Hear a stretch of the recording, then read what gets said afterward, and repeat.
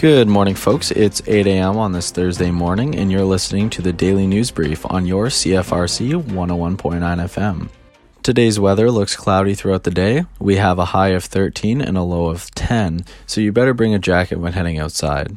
Today is National Nut Day, so head to the grocery store and pick up some trail mix to celebrate.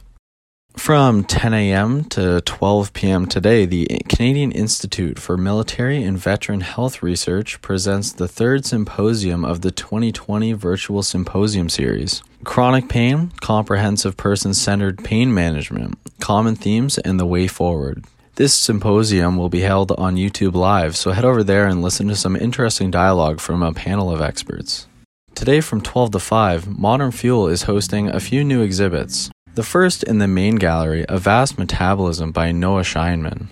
In the State of Flux gallery, 100 Women, 100 Years Archive by Liz Ray Dalton and Kathy Piercy.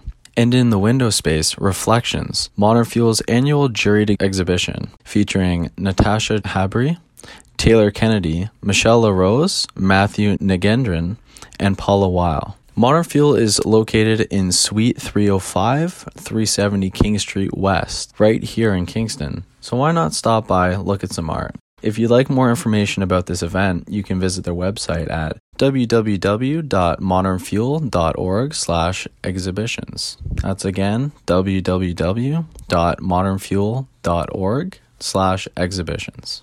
In other news, in the KFLA region, there are 7 active COVID cases, 167 cases resolved, and a total of 174 cases. Wait times are over an hour, and the center is open from 9 a.m. to 4 p.m. for anyone considering getting tested. That's your daily news brief. Have a news update you'd like to share? Reach out to campusnews@cfrc.ca. I'm Joel Sindel. Have a great rest of your day, folks, and enjoy this morning's Indie Wake-Up Call coming up next right here on your CFRC 101.9 FM.